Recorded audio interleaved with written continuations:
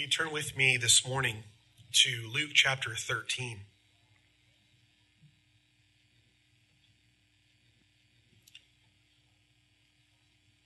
Luke chapter 13. In verse number 22, Luke tells us, "Then Jesus went through the towns and villages, teaching as he made his way to Jerusalem. Someone asked him, 'Lord, are only a few people going to be saved?' He said to them, 'Make every effort to enter through the narrow door, because many, I tell you, will try to enter and will not be able to. Once the owner of the house gets up and closes the door, you will stand outside knocking and pleading, 'Sir, open the door for us.' But he will answer, 'I don't know you or where you come from.' Then you will say, 'We ate and drank with you and you taught in our streets.' But he will reply, 'I don't know you or where you come from. Away from me, all you evildoers.' There will be weeping there and gnashing of teeth when you see Abraham, Isaac, and Jacob, and all the prophets in the kingdom of God, but you yourselves thrown out. People will come from east and west and north and south, and will take their places at the feast in the kingdom of God. Indeed, there are those who are last who will be first, and first who will be last." At that time, some Pharisees came to Jesus and said to him, "Leave this place and go somewhere else. Herod wants to kill you." He replied, "Go tell that fox, I will keep on driving out demons and healing people today and tomorrow, and on the third day I will reach my goal. In any case, I must press on today and tomorrow and the next day, for surely no prophet can die outside Jerusalem. Jerusalem, Jerusalem, you who kill the prophets and stone those sent to you. How often I have longed to gather your children together as a hen gathers her chicks under her wings, and you were not willing.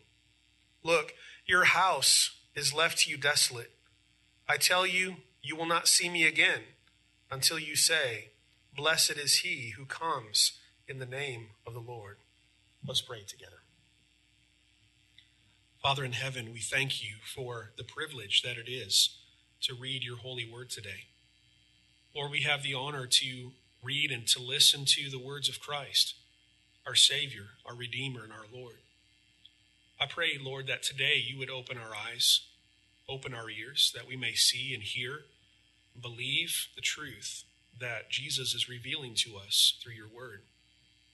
Father, today, may your Spirit do his work among us. May we see that the only way to find you, the only means of entrance to the kingdom of God, is through Jesus. And we pray this in his name. Amen. As sinful human beings, I think we all tend toward a sense of entitlement, that we are somehow owed certain things, or that we deserve certain things. You can see that for sure in young children, right? They believe that they deserve things, that they're owed things. And so you can be walking through a store with your children and they think that every toy on the shelf is owed to them, right? I want that. I want that. I need this. I need that. I want this cereal. I want this food. I want that toy. There is a sense of entitlement that we're owed certain things. But that doesn't go away in childhood. We have, even as adults, I think, this sense, sometimes this kind of trend towards we believe that we deserve certain things. Just look around in our country at when a tragedy or a disaster happens. Even recently, such as with the winter storms, the power outages in Texas. People come in to help, right? Sometimes the government will give aid. Other people, other organizations, nonprofit organizations will come in to help and supply aid. But oftentimes, instead of receiving that with a spirit of gratitude or of thanksgiving, it becomes, I need more. Or if they get something, where's mine? It becomes a sense of entitlement. We have whole government programs that we've established in our country that are called entitlements, that people believe these belong to us. We are owed these things. Well, it's one thing to have a sense of entitlement when it comes to a toy on the shelf on a store, or to have a sense of entitlement to a government check or handout. But it's quite another thing to believe that you're entitled to a ticket to heaven, that you're entitled to a seat at the kingdom table in the kingdom of God. Seems that in Jesus' day, there were some who did have that sense of entitlement when it came to entrance into God's kingdom. For some, it might be good deeds. They believe that they're entitled to eternity in paradise because they've earned it and they've lived a good life. And that sense of entitlement can still go on today, can't it? People believe that they're entitled to heaven, they're entitled to eternity because they've lived a good life. For them, heaven is their retirement program after a long life's work of good deeds. Some believe they're entitled to a home in heaven because of their family. They believe that they will be granted access to heaven because their family is a Christian family and they're the product of a long line of godly Christian people. Some believe they're entitled to a home in heaven just because God loves everyone, right? And it wouldn't be fair for God to condemn anyone. And so some people have a sense of entitlement to heaven because they believe everyone does. Everyone's going to heaven. God wouldn't send anyone to hell, would he? So there are different reasons for believing that you're entitled to a home in heaven. As Jesus lived and ministered in the towns and cities of Israel, he encountered that same sentiment, that people believed they were entitled to the kingdom of God. Jesus encountered people who thought they were entitled to the kingdom of God simply because of who they were, their identity. For many in Israel, it was simply a matter of tracing the family tree. Are you a descendant of Abraham? Then you're good to go. Probably leading that sentiment in Israel were the Pharisees. They reasoned that they were children of Abraham and children of the covenant and were therefore assured of eternal life. But on top of that, they also worked hard. They were righteous. They were pious. People looked to the Pharisees as the pious ones in society because they were viewed as the righteous ones, the keepers of the law. But here's the thing, it's easy to keep the rules when you're the ones making up the rules of the game. The Pharisees made up the rules and the regulations, and then they kept those rules and regulations. And so people viewed them as being righteous and godly and pious. And because of that, because of their lineage back to Abraham and the covenant that God made with Abraham, and because of their good deeds, the Pharisees thought that they were in. That they were assured, guaranteed, a seat at the kingdom table. But Jesus had some news for them. For the past couple of chapters in Luke, Jesus has been calling for repentance and faith from the Jewish people. In fact, he's used the symbol of a fig tree in a parable to represent the nation of Israel. According to his teaching, if that fig tree did not produce fruit, then it would be cut down. What's the fruit? The fruit is faith. The fruit is repentance. Jesus is teaching the people of his day. It doesn't matter if you could trace your lineage back to Abraham. It doesn't matter if you're part of the root of Abraham, of Isaac and Jacob, traced your lineage back to David. It doesn't matter if you are not producing the fruit of righteousness and faith and repentance. And so from Christ, it does not matter if you're a physical descendant of Abraham or not. It only matters if you're a spiritual descendant. And the proof of being a spiritual descendant of Abraham is faith. Genesis 15:6 reveals the faith that saves. Abram believed the Lord, and he credited it to him as righteousness. That's quoted several times in the New Testament as giving evidence for the doctrine of justification, that we are justified by grace, not through works, but through faith. Abram believed God. He had faith in God, and that was credited to him, accounted to him as righteousness. He was justified in God's sight because of faith, not because of good works. And so the true mark of being a spiritual descendant of Abraham is if you have faith. And there are fruits of repentance. But these people did not believe that Jesus was the Messiah, the anointed one of God. They were missing the signs of the kingdom, weren't they? The king was present.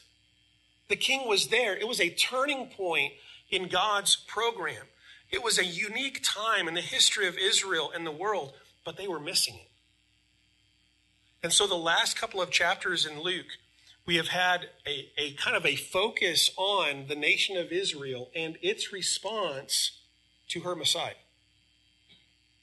Jesus has been warning the nation about the consequences of rejecting Christ. If they do not produce any fruit of repentance or faith, then it will be cut down. And the time is running out. And so because of that focus on Israel and the Jewish people, we should not be surprised here in this passage then that the city of Jerusalem comes back into focus. If you remember back in Luke 9:51, Luke gave us this kind of marker, kind of a turning point in the Gospel of Luke, where it says that Jesus from that point on was setting his eyes, his face toward Jerusalem, toward the goal that God had sent him to accomplish. And here in Luke 13:22, we have another reminder that Jesus is on the way to Jerusalem to fulfill his mission. It's been a slow journey. He's been stopping in villages and towns along the way to teach and to heal, but his destination and his mission are clear. And so Jesus went through the towns and the villages teaching as he made his way to Jerusalem. And along the way, someone asked him, "Lord, are only a few people going to be saved?" Apparently, someone was getting the point.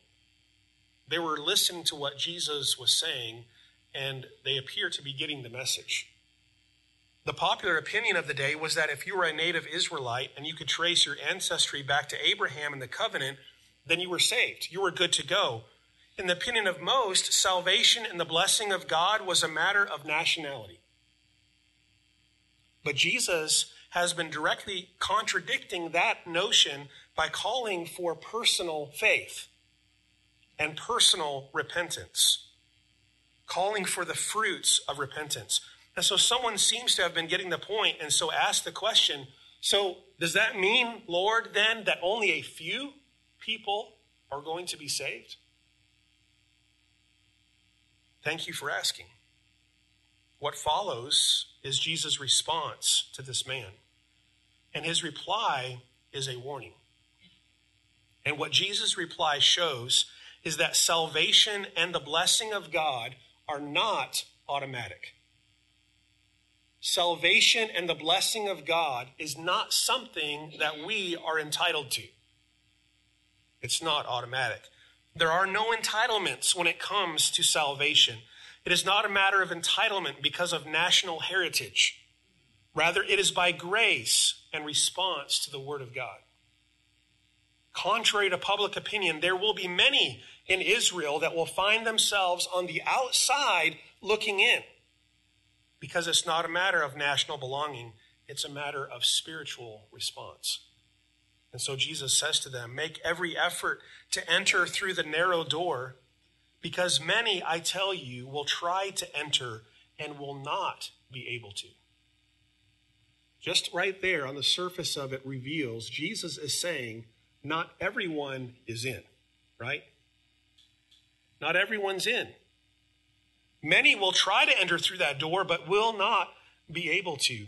Jesus uses the symbolism of a gate or a door throughout this entire passage. And Jesus teaches us several things through this imagery of the door. And the first one is there's only one. There's only one door. That has been the thrust of Jesus' challenges to the people in the last several episodes. The judgment is coming. You must respond to my message. If you do not recognize the significance of this time, then the fig tree will be cut down. You see, there are not many gates. There are not many doors.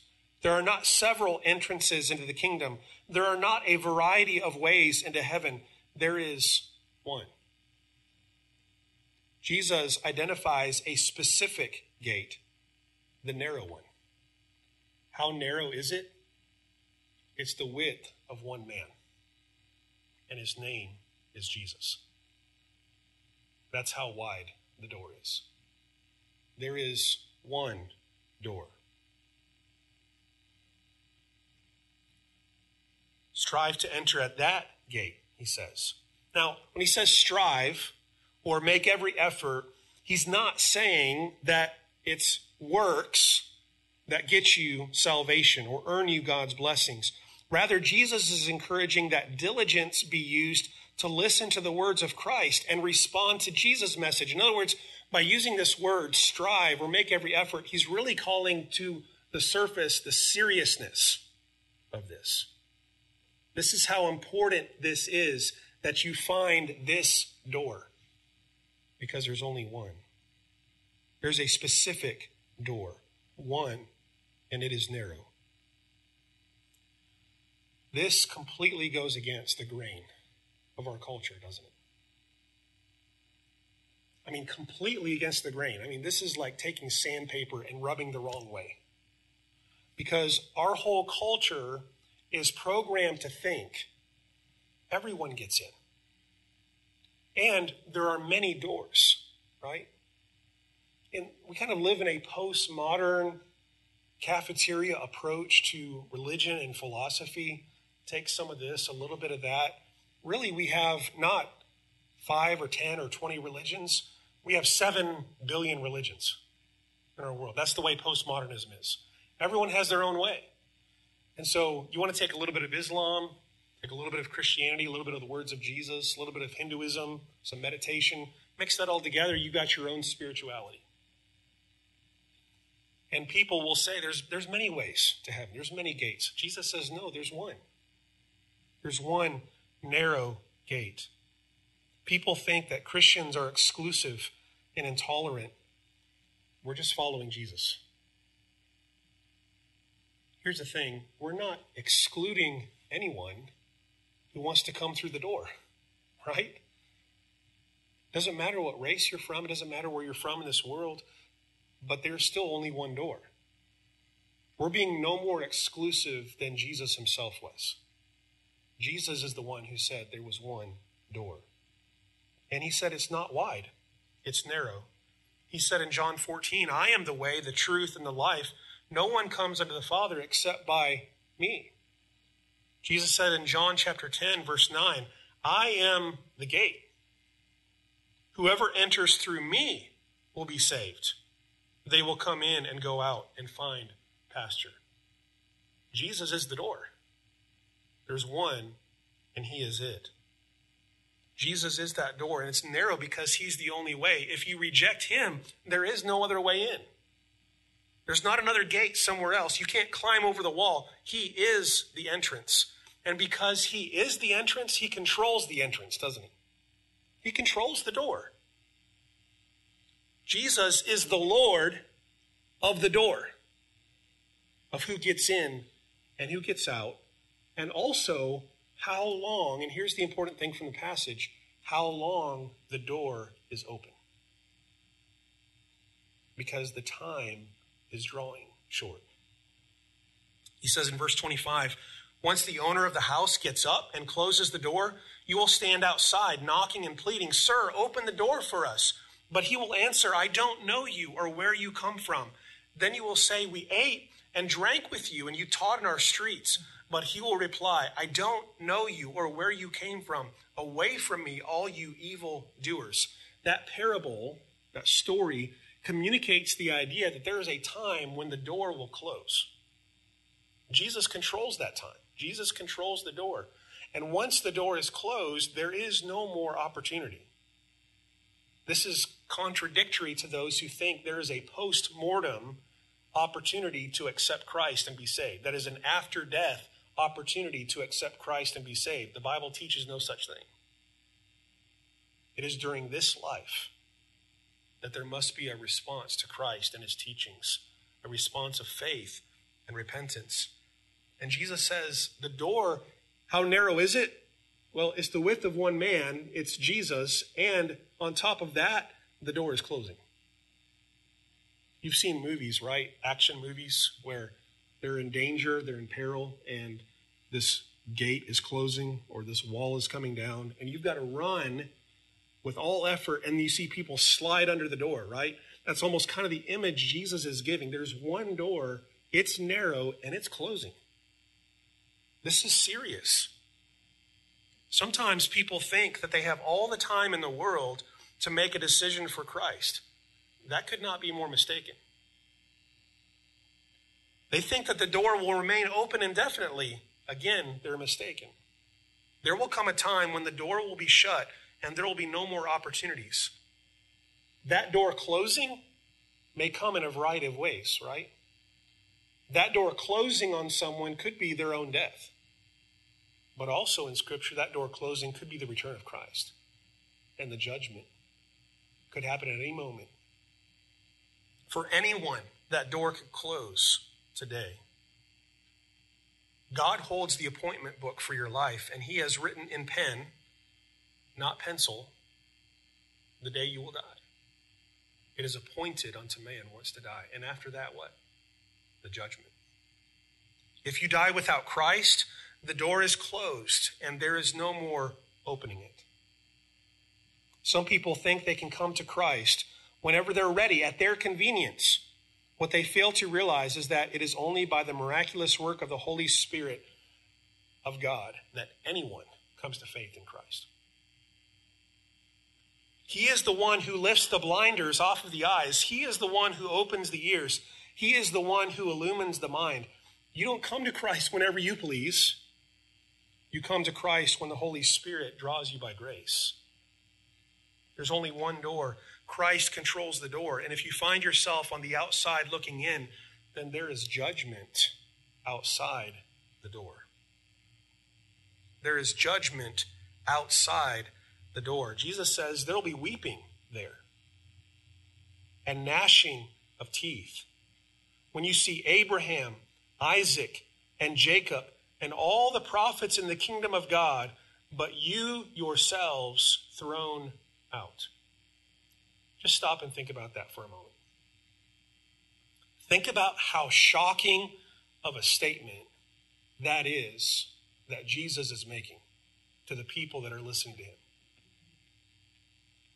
He's talking to religious people. He's talking to Pharisees. He's talking to people who know the Bible better than anyone in this room. He's talking to people who've spent their whole lives living by a set of rules of righteousness, believing that they are God's children, that they are God's servants, that they are God's holy ones. And Jesus looks at them and says, you're going to be on the outside looking in. He says, there are going to be many who are on the outside. They're going to be weeping and gnashing of teeth, and you're going to be looking from the outside, looking in and seeing Abraham there, and Isaac there, and Jacob there, and many of the prophets, all the true prophets of God, sitting there at the banquet table, but you're not going to be there. In fact, you're going to be thrown out. Going back to the previous verses, the people said, Lord, Lord, didn't we know you? Didn't you do all these miracles in our streets? And Jesus says, I don't know who you are. Depart from me. It's like Matthew said in Matthew chapter 7, where he records the words of Jesus. And Jesus says, there are going to be many who say on the last day, Lord, Lord, did we not prophesy and do all these things in your name? And Jesus is going to say, depart from me, you evildoers, because I never knew you.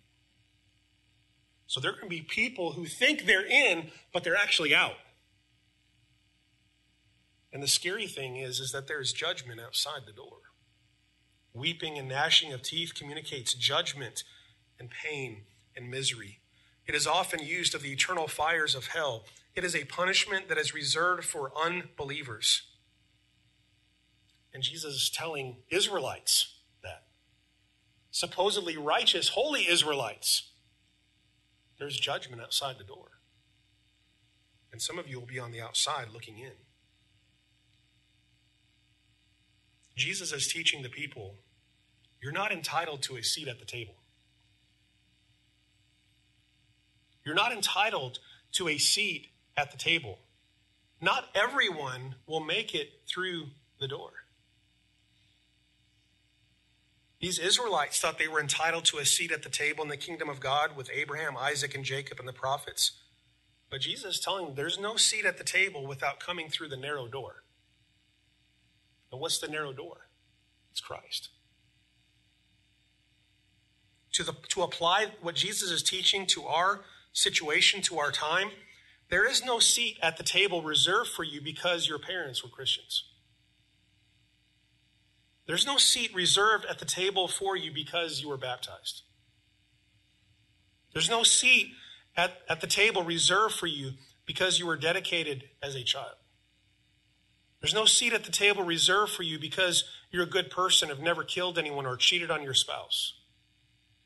There's not a seat at the table reserved for you because your name is on the roll of a church membership book somewhere.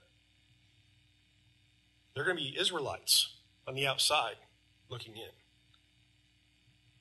They were the chosen people of God. God made a covenant with them, and Jesus walked their roads and visited their villages, and they saw Jesus up close and personal, but they would be on the outside of the door where there's weeping and gnashing of teeth. But there's going to be blessing inside the door. And the people who are going to be blessed and saved inside the door are people that the Pharisees of that time could not have imagined. Because Jesus says in verse 29, people will come from east and west and north and south and will take their places at the feast in the kingdom of God. North and south and east and west. In other words, this is shocking what Jesus is saying. Some of you Israelites who think you're in, you're going to be out. But Gentiles who are going to be coming from all over the world, north and south and east and west, they're going to be in, sitting at the table with Abraham, Isaac, and Jacob. It's not a matter of who you can trace your physical lineage to. It's a matter of who you can trace your spiritual lineage to. By faith in Christ. And he says in verse 30, indeed, there are those who are last who will be first, and first who will be last. And really the point of this saying is that there will be some who are going to be out. Some that you didn't expect are going to be in, like the last. They're going to be first. They're going to be in. But you who think you're in, you're going to be out. It's the opposite. The Gentiles were thought to be the last, to be unworthy, but they will have a place in the kingdom. Instead of Israelites sitting down at the table with Abraham, Isaac, and Jacob, it's going to be Gentiles sitting down with them at the table of fellowship in the kingdom. This passage is amazingly prophetic. It's amazingly prophetic because at the time that Jesus spoke this, a Jew could not imagine a Gentile sitting down at the same table and eating with Abraham, Isaac, and Jacob. Can you think of a more shocking scene for a kosher Jew than to say there are going to be people from north, south, east, and west, Gentiles, sitting down at the same table and eating with Abraham, Isaac, and Jacob in the kingdom of God? But we know from Acts 10 and 11 that those barriers did come down. God comes to Peter and says, now sit down with Gentiles and eat whatever's put in front of you. Why? Because Gentiles are now welcome in the people of God. The expanding church would include peoples from all nations and races, and Jews and Gentiles did sit down at the same tables. The New Testament church is about Jews and Gentiles sitting down at the same table, if you will, and partaking of the bread and the cup and eating together as one. Gentiles in the kingdom of God, but some Jews out because they did not walk through the door of Christ. So there's blessing, there is salvation inside the door. Those who do walk through the door of Christ will find blessing and salvation.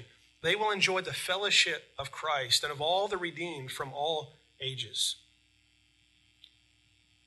But tragically, the implication of Luke 13:9 is coming to pass. Luke 13:9 is the parable of the fig tree where Jesus says, if there is fruit, then fine. But if there is not fruit, then cut it down. And the words, the way it was constructed, implies that it is likely that there will not be fruit on the tree when he comes back to look. The way that Jesus phrased that condition showed the likely outcome. And the likely outcome was that Israel as a nation probably would not bear fruit, and it would be rejected and cut down.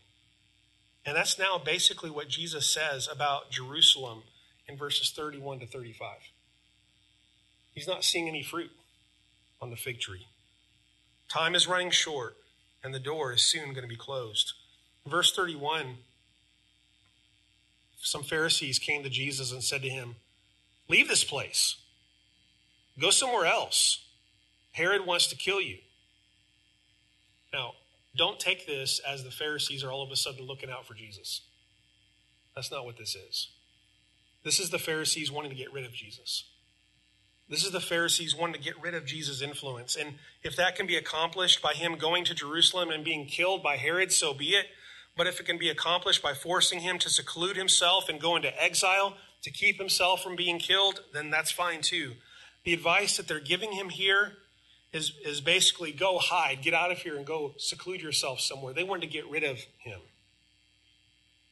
But Jesus didn't listen to their advice. In verse 32, he says, "Go tell that fox, I'll keep on driving out demons and healing people today and tomorrow, and on the third day I will reach my goal.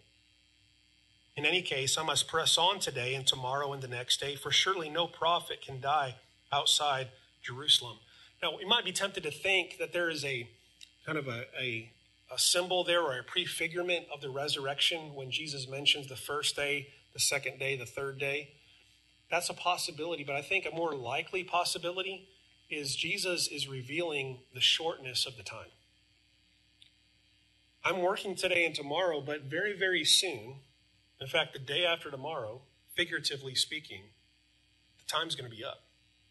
And I'm going to be finishing the mission that God gave me to do. And he doesn't have good words to say about Jerusalem in verse 33, because in kind of an ironic, kind of a backhanded way, he says, surely no prophet can die outside Jerusalem.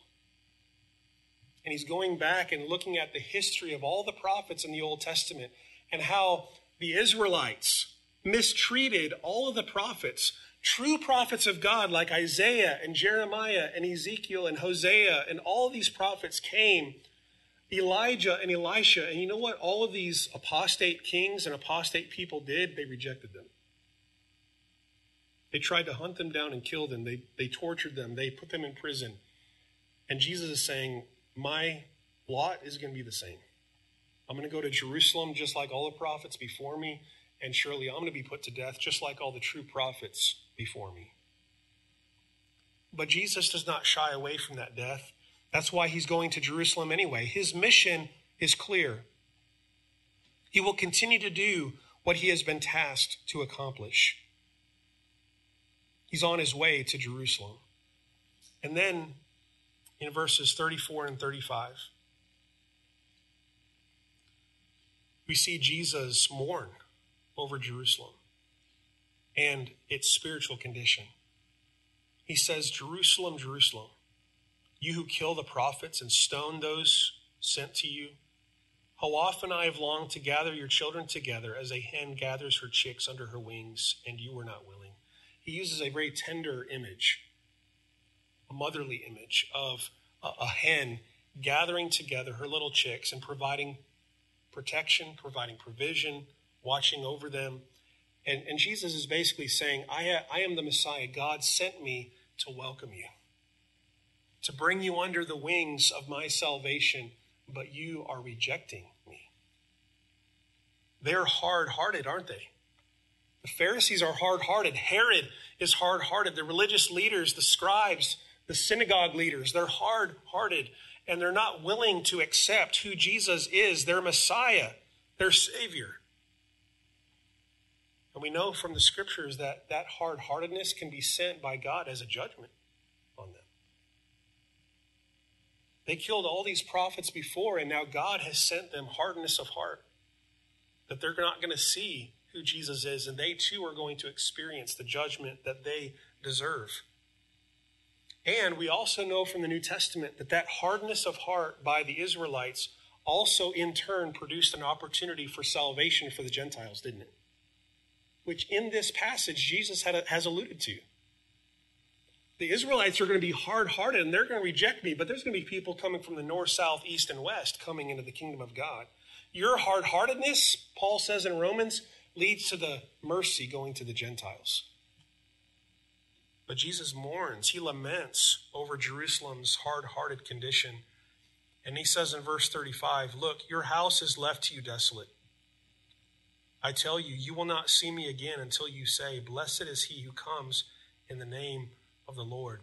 And when Jesus says in verse 35, your house is left to you desolate, he's predicting the fall of Jerusalem. Not 40 years after Jesus ascends to heaven, Jerusalem is surrounded by the Romans and destroyed.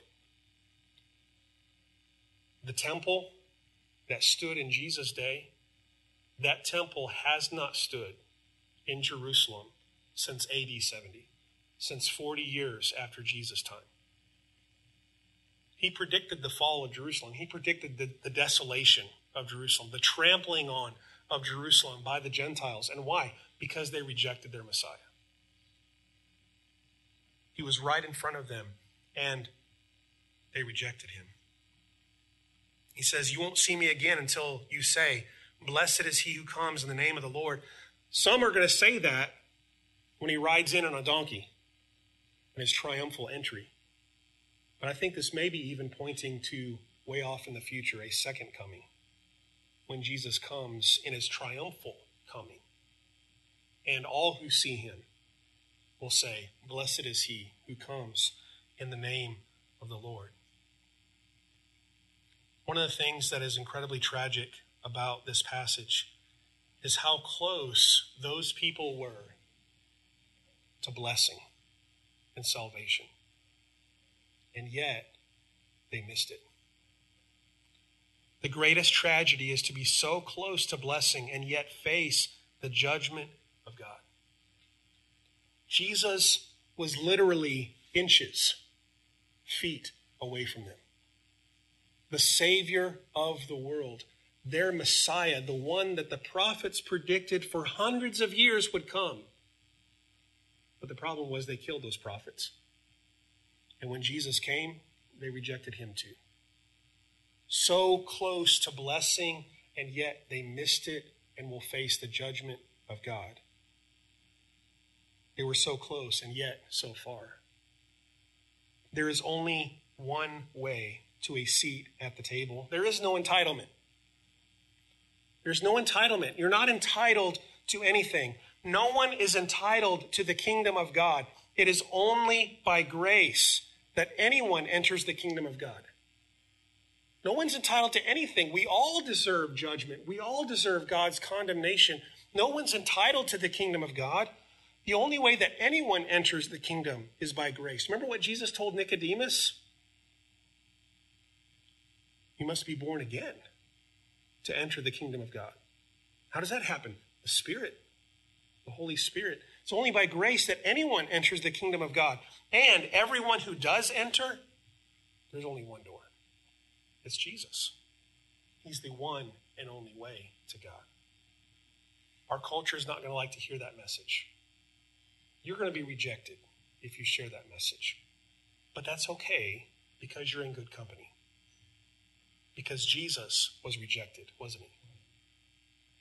Paul and Peter and John and James, they were often rejected. The prophets that came before Jesus, they were often rejected. We're not accountable for that rejection, but we are accountable for how faithfully we share this message of good news that has been entrusted to us.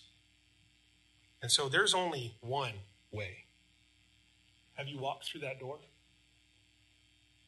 Have you gone through that narrow door that is Christ? I pray that you have. And if so, may we lead others that way so that they may find it as well. Let's bow in prayer together. Father in heaven, we thank you for the word of Christ. his words today are challenging. They challenge us and they warn us of the danger of assuming where we stand with regard to eternal life.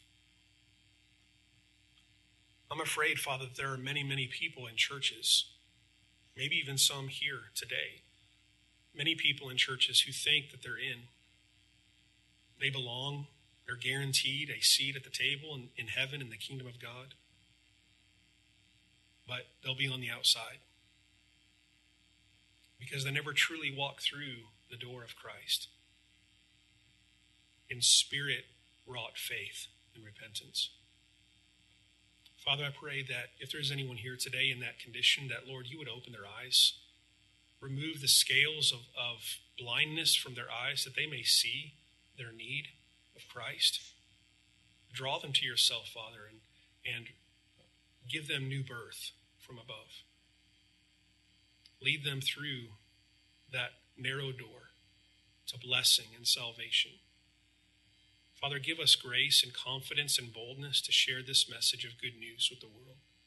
Some will see it as exclusive, as narrow-minded, but Lord, help us to see it for the truth that it is amazingly good news.